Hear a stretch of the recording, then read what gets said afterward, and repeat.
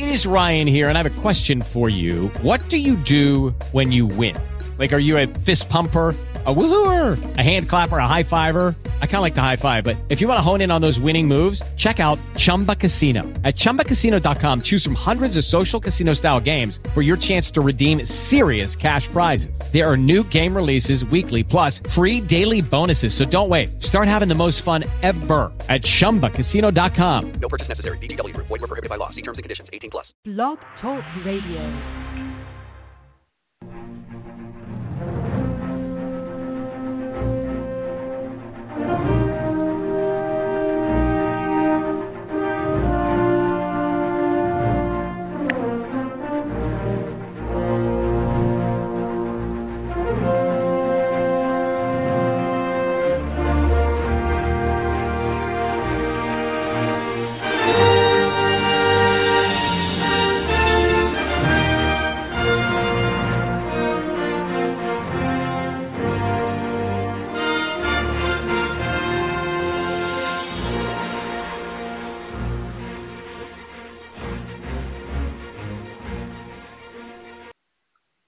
You're listening to U.S. Defense Watch Radio on the front lines of truth and liberty.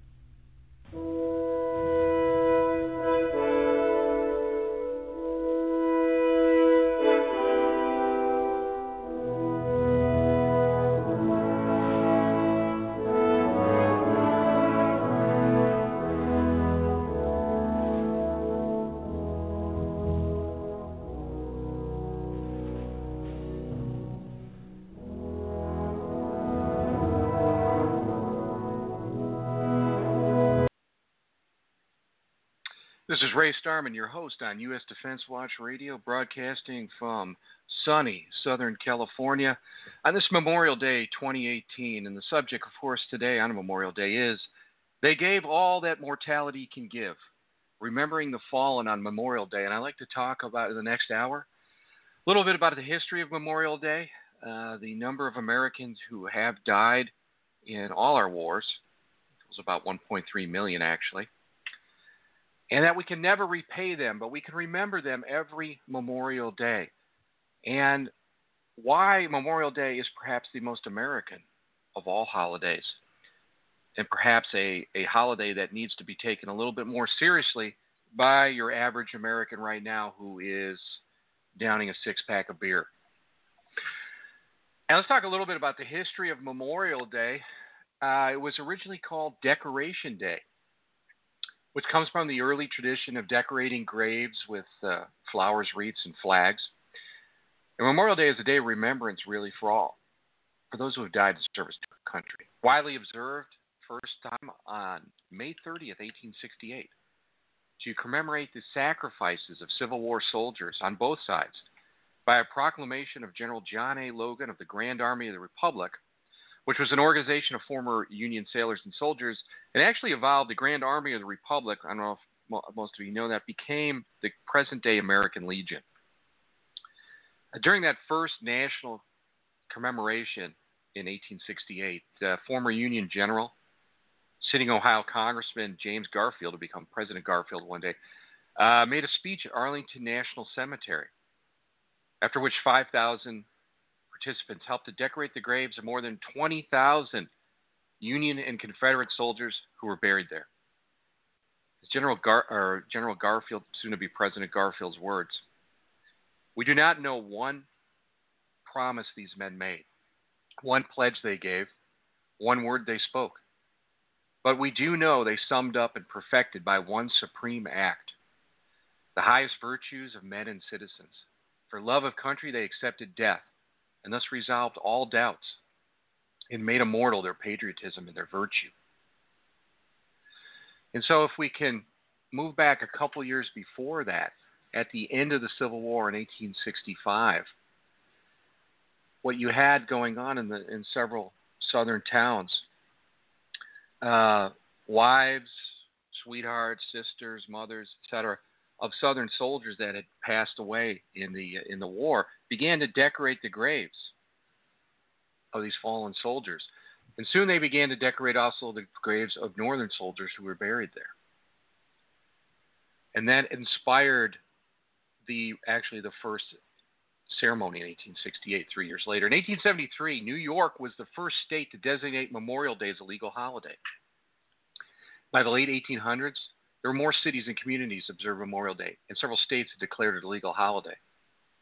After World War I, it became an occasion to honor those who had died in all of America's wars, and was then more widely established as a national holiday throughout the United States.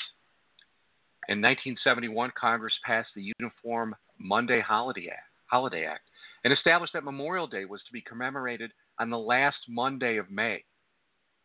Several southern states, however, officially commemorated an additional separate day for honoring the Confederate war dead, sometimes referred to as Confederate Memorial Day.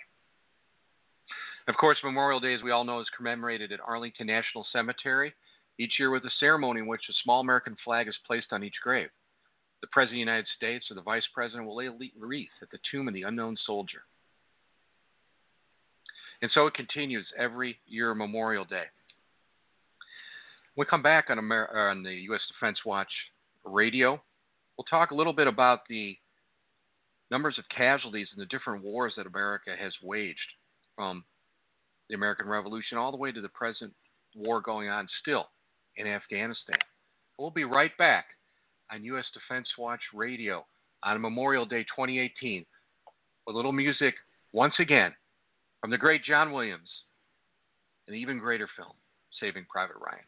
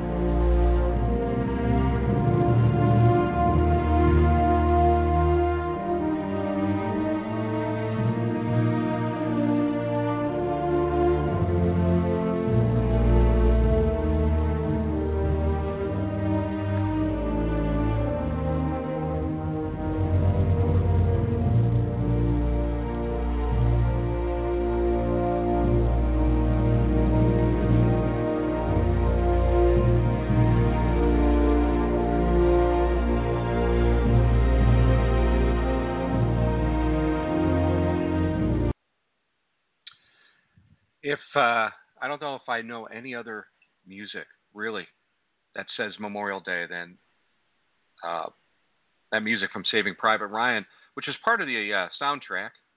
And that bit of music is actually a 10-minute cut almost. I'm not going to play the whole thing. But that one is titled Omaha Beach. And what a great soundtrack.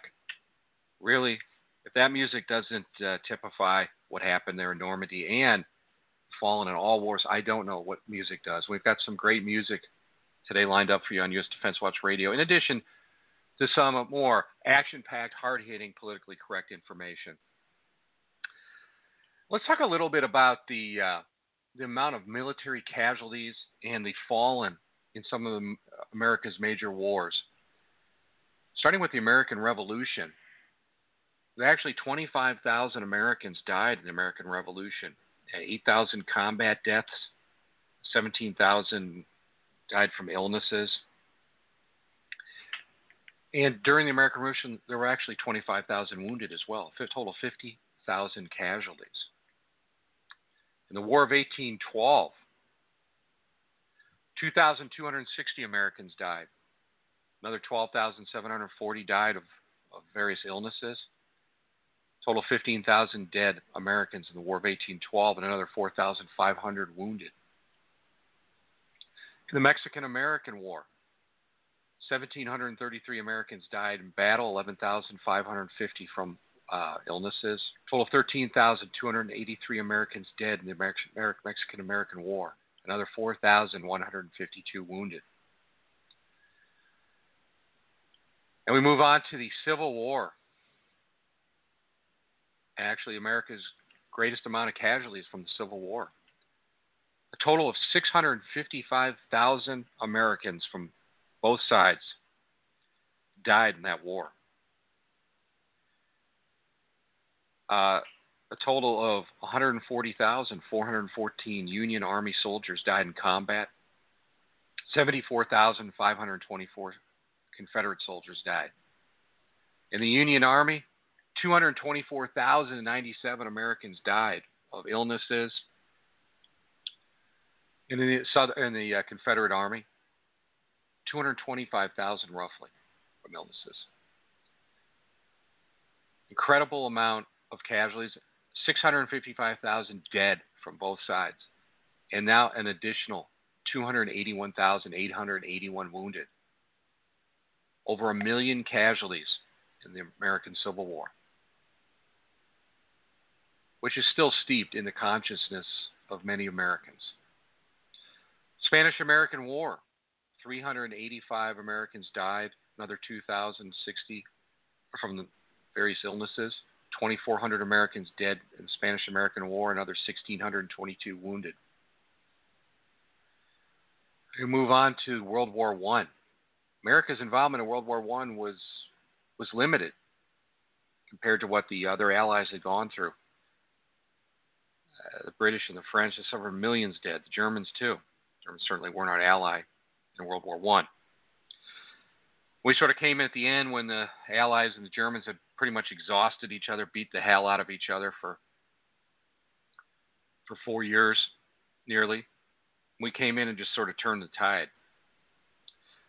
Yet 53,000 Americans died in World War I, another 63,000 from various illnesses. 116,516 Americans died in World War I, and another 204,000 were wounded. In World War II, 291,557 Americans died in combat. Another 113,842 various illnesses. It's a total of 405,399 Americans dead. Another 670,000 wounded in World War II. Korea. The Korean War, often called the Forgotten War, 33,600 Americans died in combat. Korean War, 92,000 Americans were wounded. In Vietnam, 47,000 Americans died in combat. Another 10,000 non-combat related deaths. A total of 58,000 Americans died in the Vietnam War. Another 153,000 Americans were wounded in Vietnam.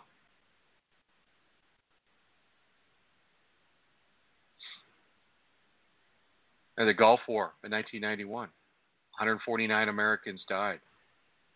Another 145 various non-combat deaths. About 300 Americans died in the Gulf War. Another 849 wounded. In the Iraq War, 1,836 Americans died in combat. Another 961 non-combat deaths. Total of 4,497 Americans died in the Iraq War. Another 32,000 wounded. In Afghanistan, 1,833 Americans have died. 383 from non-combat deaths. 2,200 Americans have died in Afghanistan, and another 20,000 have been wounded. Total American deaths in war, ranging from the American Revolution to obviously through Afghanistan. I haven't mentioned some of the smaller deployments. Total of 1,354,664 Americans have died in our wars. In addition, 1,498,240 Americans have been wounded. When I come back on U.S. Defense Watch Radio, we'll talk about what does the public think about all this, and then after that, we'll talk a little bit about remembering several people I knew that are no longer with us, that died in combat fighting for their country. Come back on Memorial Day 2018 at U.S. Defense Watch Radio on the front lines of truth and liberty. Here's a soundtrack from Ted Turner's Civil War classic, Gettysburg.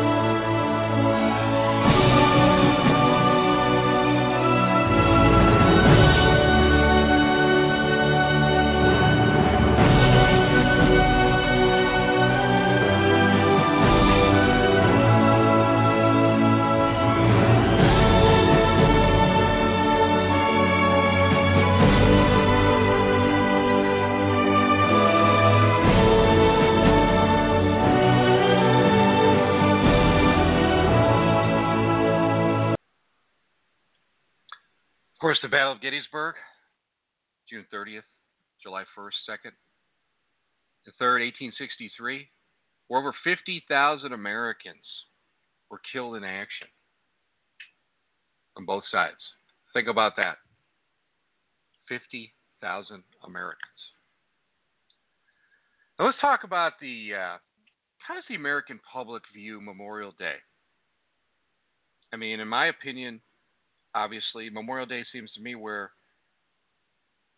veterans certainly are remembering Memorial Day in their own way, their own individual way for each person. And some civilians, or people that never served, who had family that served, do remember Memorial Day solemnly. Memorial Day is not a fun day. This is not the 4th of July. It's not a celebration. I wonder sometimes people say Happy Memorial Day. Well, I guess every day that you're alive is a happy day, but it's not a fun day. I mean, obviously, it's evolved into that. You know, there's the Memorial Day mattress sales, the Memorial Day car sales, refrigerator sales, appliance sales, everything. Come on down and get that Memorial Day special. I remember last year I was in a grocery store here in Southern California, and it was just mayhem. It was the morning of Memorial Day. And I was standing in an aisle. I had one of my military Gary Owen 7th Cav caps on. And there was a guy, I'd had a World War II age with a World War II vet, 8th Air Force cap on. Somehow, we just sort of gravitated towards each other. And we were standing next to each other in this aisle, watching just chaos ensue in the grocery stores. People were piling beer and booze and steaks and, whatever into their shopping carts, almost completely oblivious of what this day means. And this older gentleman looked at me and he said, "They'll never understand. They'll never understand what this is all about." And I, responded with a similar comment. They just don't get it. And that man and I, he's probably at least 40 years older than me, we had more in common with each other at that moment than we did with anybody else in the store at that time. Unless, of course, there was some other vet on the other side of the store that we didn't see. And as I continued to make my way through this chaos, maniacal shoppers, I reached the checkout aisle, And as I was talking to the cashier, she told me excitedly that she had the rest of Memorial Day off in about an hour, and she couldn't wait to party. And I just, didn't say anything, obviously. And that seems to be the attitude of most Americans on Memorial Day. It's just a big party. It's a barbecue. It's the first day of summer. It's a 4-day boating extravaganza. It's a weekend where you fill up your shopping cart with steaks, chicken, teriyaki sauce, 12 packs, 24 packs, cases, kegs. I just think that, what did Jesus say when he was on the cross? He said, "Forgive me, or forgive them, Father, for they know not what they do." And I think that it's kind of true. I mean, it's just complete ignorance. And then on the other side, the juxtaposition, you have veterans walking around, veterans of Vietnam, the Gulf War and Iraq War, Afghanistan, Korea, some of the World War II guys still around. And, you have to wonder what they're thinking. Probably the same thing I'm thinking.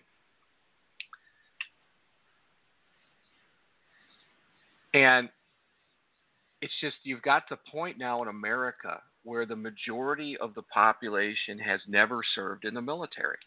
People in the military are like people from outer space to them. They'll tell you, "Oh, thank you for your service. We support the troops." And their idea of patriotism is standing up for the national anthem at an NFL game with a bucket of wings. That's their contribution to the country. That's how they think that they're being patriotic and serving their country. Not saying that everybody has to serve. We don't need a 20 million man standing army. But there is a lot of ignorance out there. And I think that they have no idea how their actions affect veterans from all conflicts, or even veterans that never served or have served in a war but served. We just look on and just shake our heads. And I remember this has got to be back in 1990. It was Memorial Day. I was at we were at Graf. People haven't been in the Army. Graf was the Grafenwehr training area, built by Hitler, of course, taken over by the Lean Green Machine, the U.S. Army after World War II. It was it's a gunnery ranges where units go to qualify, practice, shoot, and scoot for a couple weeks at a time in Bavaria. So it's Memorial Day, 1990. I'm at Grafenwehr. I get into a cab. They have cabs around there. I want to just go from one end of the post to another or whatever. Probably was doing my wash or something. And the German cab driver is in his 60s, and he's got a couple poppies on his steering wheel. So I said to him, that's an American holiday, sir. You're commemorating our holiday. And he looked back at me and said in English, hyphenated German, "Well, we are all Kameraden." And he proceeded to tell me that he had been in the U-boats in World War II. Certainly a brave guy and a lucky guy, since 3/4 of those U-boat crews never made it back. At that moment, once again, there's a guy who would probably been trying to blow my head off 45 years before. He and I had more in common on that day than I do, or most veterans do, with the great gluttonous mass of Americans that run around the whole weekend with seemingly zero regard for the people that gave their lives for this country. And that's the true sadness of Memorial Day, is that the people, the guys who died, the women who died, I don't know the exact number of women that died in American wars. It might be about 500, maybe up to 1,000, maybe more, a little bit more. If you know, send me an email, usdefensewatch@gmail.com. I know a couple hundred women died in Iraq. These people, they never had the chance to stand in the booze aisle and decide whether to buy a case of Budweiser or Corona. They never had a chance to return home and have a cheeseburger. They never had a chance to fulfill their individual dreams. They never had another chance to, quote, party like the cashier. And it's really up to veterans now, or some that small minority of civilians that had family members that were in the military that do understand, that just for some reason or that didn't serve themselves, it's fine, to impart to the rest of the public the meaning of this day. That it's not about your gas grill that you're firing up. It's about something much, much more. Much, much more. And I think General MacArthur said it best when he talked about those who have given all that mortality can give. And for many, to the judgment seat of God. I do not know the dignity of their birth, but I do know the glory of their death.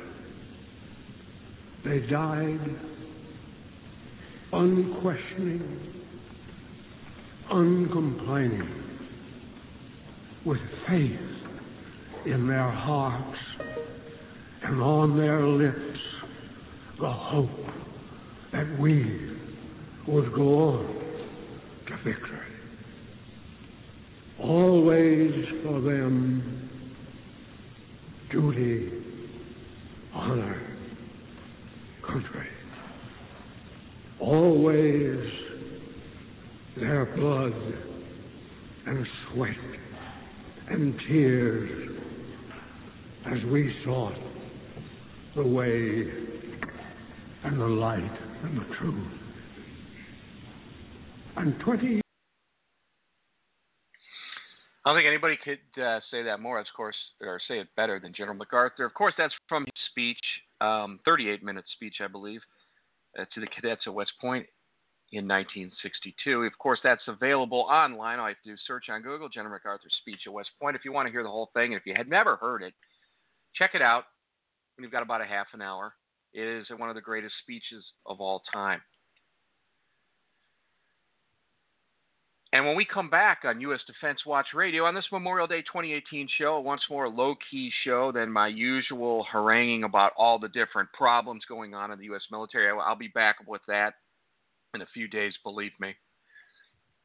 When we come back, we'll talk about some of the people that I know personally that have given all that mortality can give for the United States of America.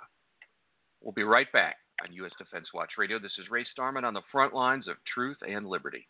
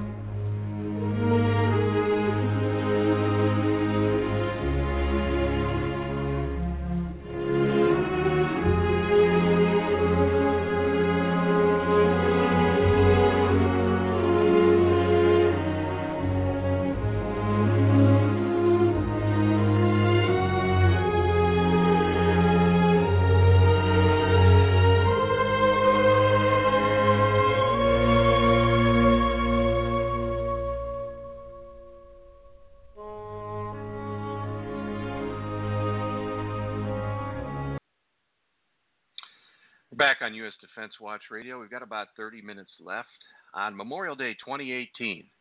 And that was, of course,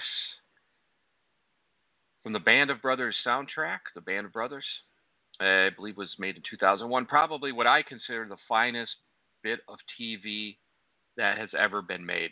Even better than the Pacific, which I did like. The Band of Brothers was just exceptional. And that soundtrack, from the whole soundtrack, that 3-minute cut I played about a minute of. It's called Requiem from the Band of Brothers soundtrack. Just as great as the Saving Private Ryan soundtrack. And I'd like to spend the rest of the show talking about some people that I know personally that died in the Persian Gulf War in 1991 and in Iraq during the Iraq War, Operation Iraqi Freedom in 2006. I wanted to talk about 3 people that were in my unit, the 4th Squadron, 7th Cavalry. Sergeant Kenneth Gentry, Sergeant Edwin Cutts, and Private First Class Charles Walker, who died in 1991 in what has largely been sort of the modern-day forgotten war, the Gulf War. I always kind of compare the Gulf War to the Spanish-American War in 1898. Both wars were at the end of their centuries. Spanish-American War, obviously, at the end of the 19th century, and the Gulf War at the end of the 20th century, where superbly motivated U.S. military force laid waste to sort of corrupt army being led by dictators. And we returned as heroes. In our wars, both the Spanish-American War and the Gulf War were quickly superseded by much larger, longer wars. Spanish-American War was superseded, obviously, 20 years later by World War I. And that basically wiped out much of what the public remembered from Teddy Roosevelt and his Rough Riders on San Juan Hill during the Spanish-American War. We had the Iraq War and Afghanistan. Both kicked off. Afghanistan in 2002, and Iraq in 2003. Afghanistan is still going on. The Iraq War lasted to 2012. Much larger, longer, I don't know if larger, but just longer wars, sort of lethal wars in many respects. And that pretty much erased anything that had happened in the Gulf War, which really was the triumph of the U.S. military, erasing the ghosts of Vietnam, vanquishing them, along with our enemies. Let's talk about Sergeant Gentry and Cutts and PFC Walker. And they represented, and I think before I continue talking about them, the people I'm going to talk about today, of course I knew them, that's why I'm, of course, talking about them. But they are representative of all Americans who passed away, died, killed in action in our wars. Of course, I'm talking about them, like I said, because I knew them, and it's easy to talk about them or served with them.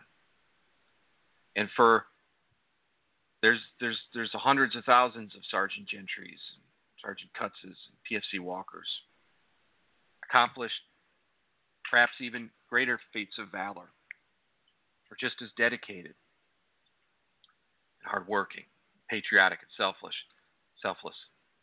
And Gentry, Cutts, and Walker, like all the Americans who have served, continue to serve, and gave their lives, they represented the best of America. Patriotic, hardworking, heroic, willing to risk their lives to protect their nation. What is more selfless than that? Private First Class Charles Walker, sometimes referred to as Scott Walker, grew up in Jonesboro, Georgia. Like many teens in the 1980s, he was motivated by an inspirational president, Ronald Reagan, who was intent on rebuilding not only America, but our military.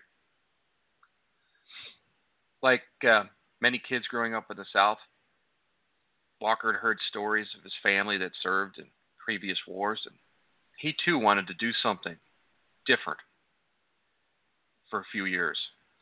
Most of the people that join the military aren't doing it as a career. They just want to do it to serve their country, maybe because other people have in their family, maybe because they think it's going to be an adventure, maybe they like history, maybe they want to be part of history, maybe they want to get the GI Bill to go on to college later on. And Walker was a cavalry scout, or in Army parlance, it's called a 19 Delta. He was assigned a Bravo troop or Blackfoot troop of the 4th Squadron in the famous and infamous 7th Cavalry of Custer, Pancho Villa, returning with MacArthur, Korean War, and Idrang Faeli, infamy. Like many of his comrades at the time, Walker thought his unit would never deploy anywhere farther than Graf or Hohenfels in northern Bavaria, Germany. But in December of 1990, 4th 7th Cav and the rest of elements of 5th Corps and 7th Corps in Europe got their orders to deploy to Saudi Arabia as part of the Goliath 250,000-man combined 7th Corps. Dick Cheney, Colin Powell, and Norman Schwarzkopf would one day use to crush Saddam's elite Republican Guard and win the Persian Gulf War. But that was only months away. Flash forward to February 1st, 1991. Scott Walker, Charles Walker, was on a reconnaissance to the Iraqi border with his unit when he was shot in the heart.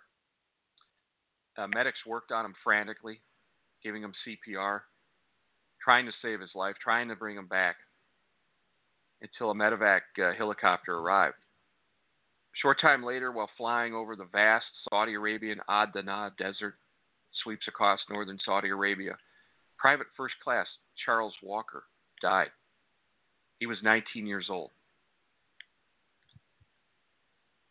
And 3 weeks later, Charles Walker's unit, the 4th Squadron, 7th Cavalry, would suffer more casualties. And February 26, 1991 was really the culminating day of the Persian Gulf War. It was on this gray, blustery, drizzling, sandstorm-filled 24 hours that the U.S. 7th Corps put the hammer down, finally, on the Republican Guard. And leading the charge, of course, for the vaunted 3rd Armored Division of World War II fame was the 4th Squadron, 7th Cavalry, which on the afternoon of February 26 was guarding the right or southern flank of the mighty Spearhead Division, and also attempting and trying through the bad weather, the sandstorm, the low visibility, to maintain contact with the U.S. 2nd Armored Cavalry Regiment, located just 1 kilometer to its south. At 3 p.m., with the weather worsening, all division air assets were grounded, meaning the 7th Cavalry was minus any heavy armor, would be moving nearly blind towards what was an eventual showdown with the Iraqi Tawakana Division of the Republican Guard.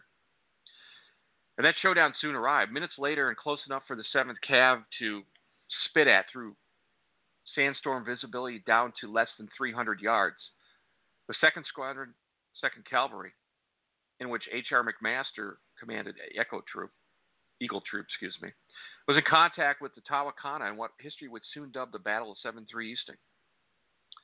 7-3 Easting was the kickoff to a 12-hour, 50-mile-long battle between the U.S. 7th Corps, the Iraqi Republican Guard, and the regular Iraqi Army.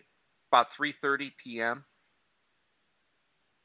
Sergeant Ronald Jones from Alpha Troop 4 7th Cav reported that he had saw crunchies up front, meaning dismounted infantry manning machine guns and carrying Sager missiles and RPGs, and soon BMP-2 armored personnel carriers and T-72 tanks were spotted. And stumbling through the blinding shamal, the 4 7th Cav had found the 9th Armored Brigade of the Tawakana, or in actuality, the Tawakana had found them. Once again, in yet another piece of historical irony, the 7th Cavalry had found itself caught in an ambush.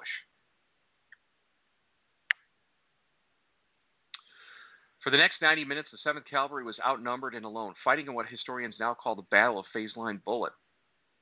During the fighting, Sergeant Kenneth Gentry, who was from Ringgold, Virginia, was riding in Bradley Cavalry Fighting Vehicle Alpha 2-4.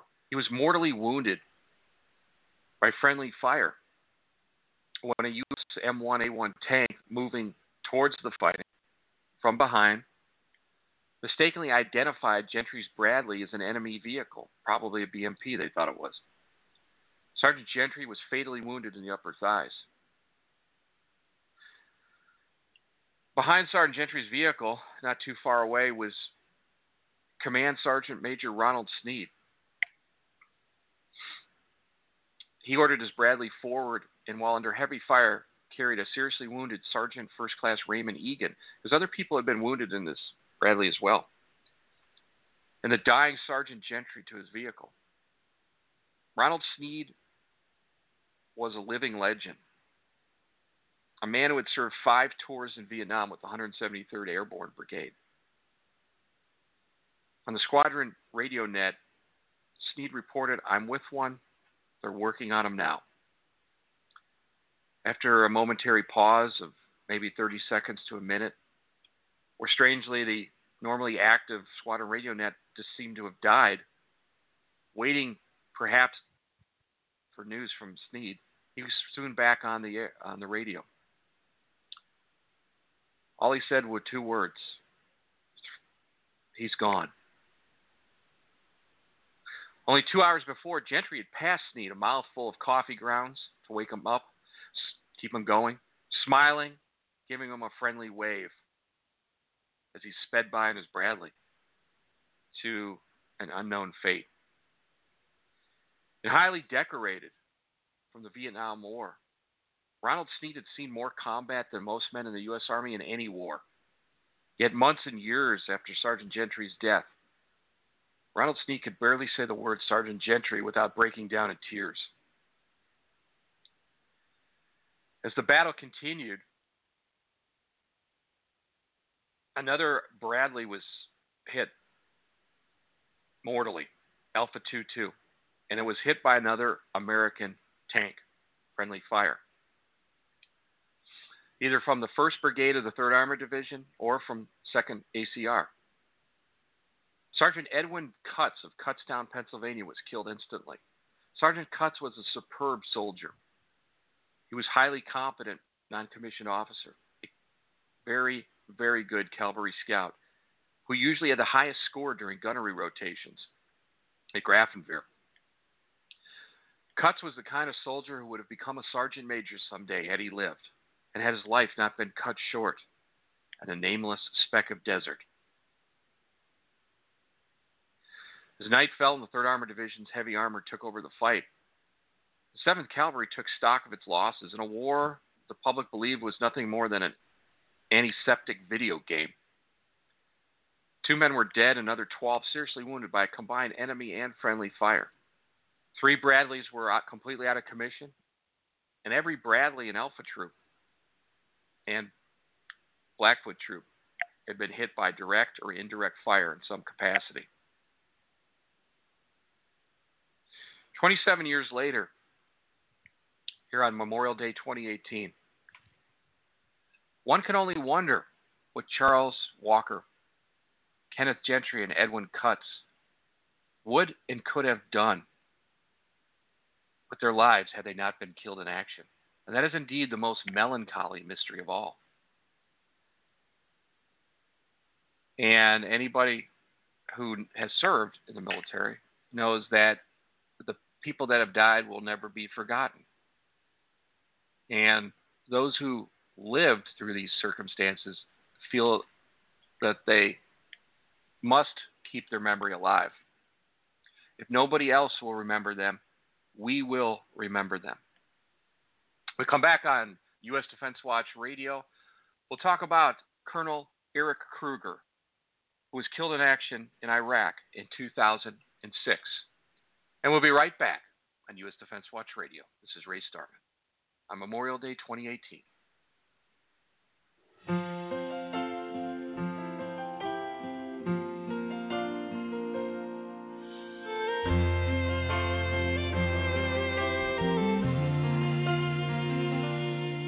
If tomorrow all the things were gone, I'd work for all my life, and I had to start again with just my children and my wife.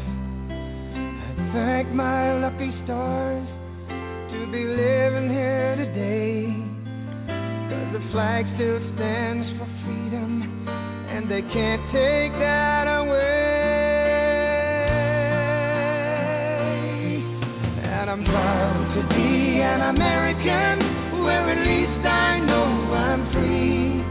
And I won't forget the men who died, who gave that right to me. And I gladly stand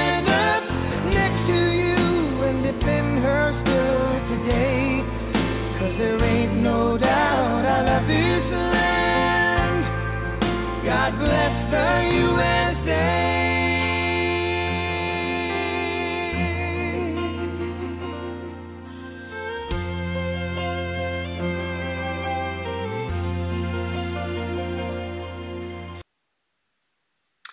We're back on U.S. Defense Watch Radio on Memorial Day 2018. This is Ray Starmann, the editor of USDefenseWatch.com and the host of U.S. Defense Watch Radio.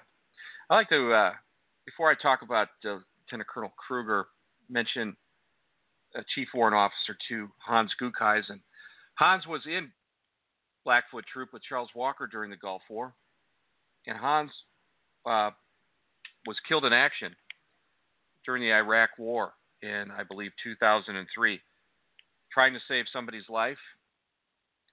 He was a medevac pilot and came down to pick up some wounded, and he never made it back alive. And he served as an enlisted man during the Gulf War and later became a warrant officer and a medevac pilot. I forgot to mention him as well. Chief Warrant Officer 2, Hans Guckheisen. Let's talk about Lieutenant Colonel Eric Kruger. Kruger was a fellow classmate of mine at SMU Southern Methodist University in ROTC with me. And Eric Kruger was killed in action in Iraq on November 2nd, 2006, on his third military tour of duty in Iraq and Afghanistan combined. He died as a result of injuries caused by the detonation of an IED, or an improvised explosive device, near his vehicle. Kruger was a graduate of the Army's Elite Ranger School. He served at the Pentagon in Korea, Special Forces in Afghanistan. He volunteered to go to Iraq again, served as the Deputy Commander of the 2nd Brigade Combat Team, 2nd Infantry Division, stationed from Fort Carson, Colorado, where Kruger had started his career as a 2nd lieutenant back in the late 80s. But back in 1985, Kruger was just a 19-year-old kid who, like me, had just joined Army ROTC at SMU. We're both excited ROTC had come back after a 15-year hiatus. Well, I wanted to go into military intelligence. Kruger ate, breathed, slept infantry 24/7, 365 days a year. Excuse me. At 19, Kruger was already a lifer. When Kruger and I were at SMU, the student population hovered around 10,000. You would think in a conservative university in Texas, with a student body of 10,000 kids, you might have a sizable ROTC detachment. But wrong. The SMU Mustang Battalion comprised anywhere from 5 to a dozen cadets, and one very frustrated and bored airborne ranger, 82nd Airborne Grunt, Captain Phil Migliore. The kids at SMU in the mid-80s, had been told by their parents to avoid the military like the bubonic plague. SMU students were there to become bankers, oil traders, CPAs, lawyers, jobs where you could earn well over 6 figures. The military, with its lousy pay and blue-collar reputation, wasn't even an option for the little J.R. Ewings of the era. The response from most SMU people when Kruger and I told them we wanted to be Army officers was, "Are you out of your mind?" And this is a subject for a completely different show, but the attitude of the SMU kids at the time was the same as it is today among America's wealthy. The upper class in America is AWOL from the U.S. military for the most part. Back in 1985, ROTC was divided into lectures one day where we learned about topics like military law and the organization of rifle company. Sometimes we let Captain Migliore let us watch one of those 80s cheesy action movies like Red Dawn or one of Chuck Norris's missing in action flicks. ROTC labs, quote, labs, were outdoor events where we would practice land navigation in local forest preserves, rappel from the top of the SMU 6-story parking garage, which usually attracted quite a crowd, particularly females who wanted to learn the ropes, no pun intended. For a brief shining moment, ROTC seemed cool. We participated in field exercises out in Mineral Wells, rural area between Fort Worth and Abilene. Texas National Guard had a base there, and the 2-day field problems were filled with wait-a-minute vines and coyotes, led by a crusty old sergeant major, who was a veteran of both the Korean and Vietnam Wars. It's no surprise that only 4 cadets from SMU ROTC were commissioned officers. Kruger and I were 2 out of the 4. I went MI. Intel. Kruger went in the infantry.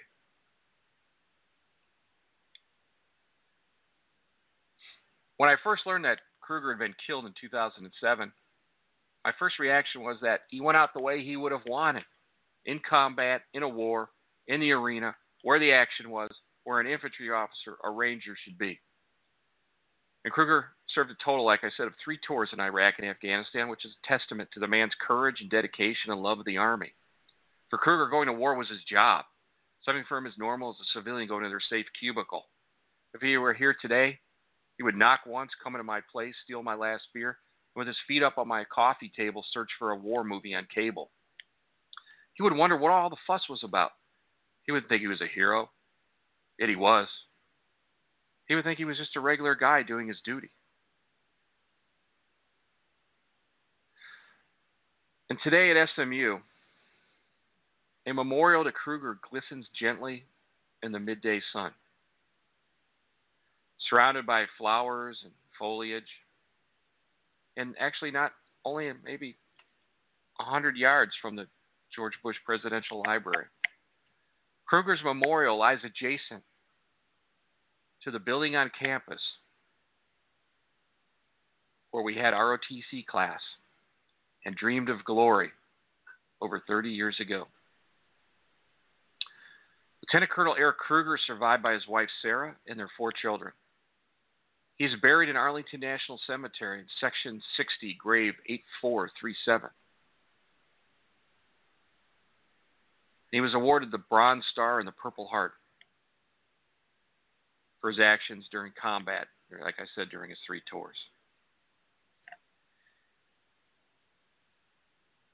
And like I said, Eric Kruger and Kenneth Gentry and Edwin Cutts and Charles Scott Walker are just 4 men that represent the 1.3 million Americans that died for this country. So during their Memorial Day celebrations today, take some time to remember the ultimate sacrifices these people made for all of us, for eternity. And thanks for joining me today on U.S. Defense Watch Radio. I'll be back in about a week, back to my usual repertoire of finding current problems in the military and discussing them.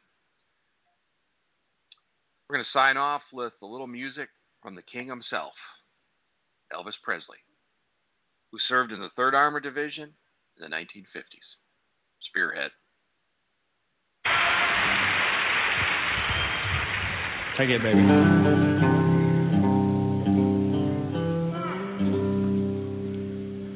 Oh, I wish I was in a land of cotton. Old times there are not forgotten. Look away, look away, look away, Dixieland. Sing it, fellas.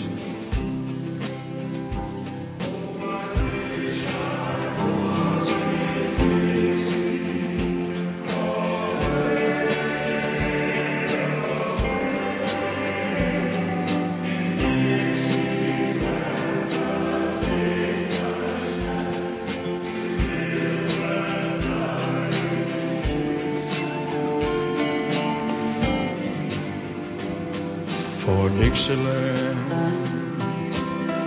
I was born, early Lord, one frosty morn. Look away, look away, look away, Dixieland.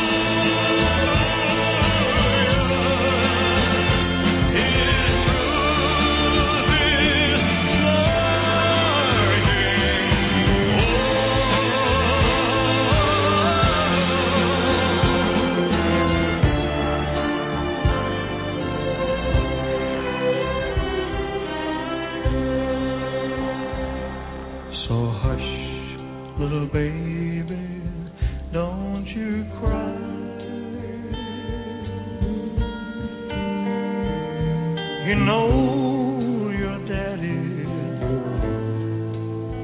bound to die,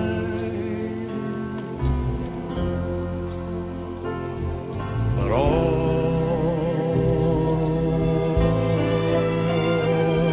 my trials, Lord, soon be over.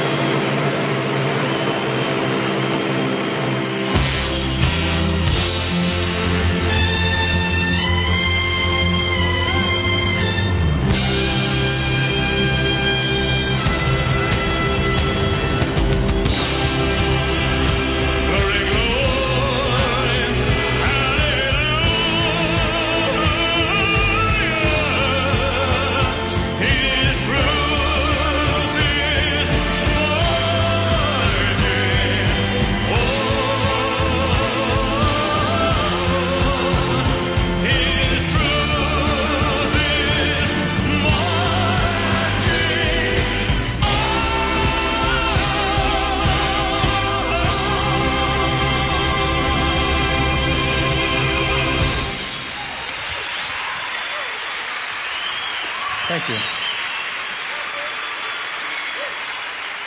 With the Lucky Land Slots, you can get lucky just about anywhere. This is your captain speaking. We've got clear runway and the weather's fine, but we're just going to circle up here a while and get lucky. No, nothing like that. It's just these cash prizes add up quick. So I suggest you sit back, keep your tray table upright, and start getting lucky.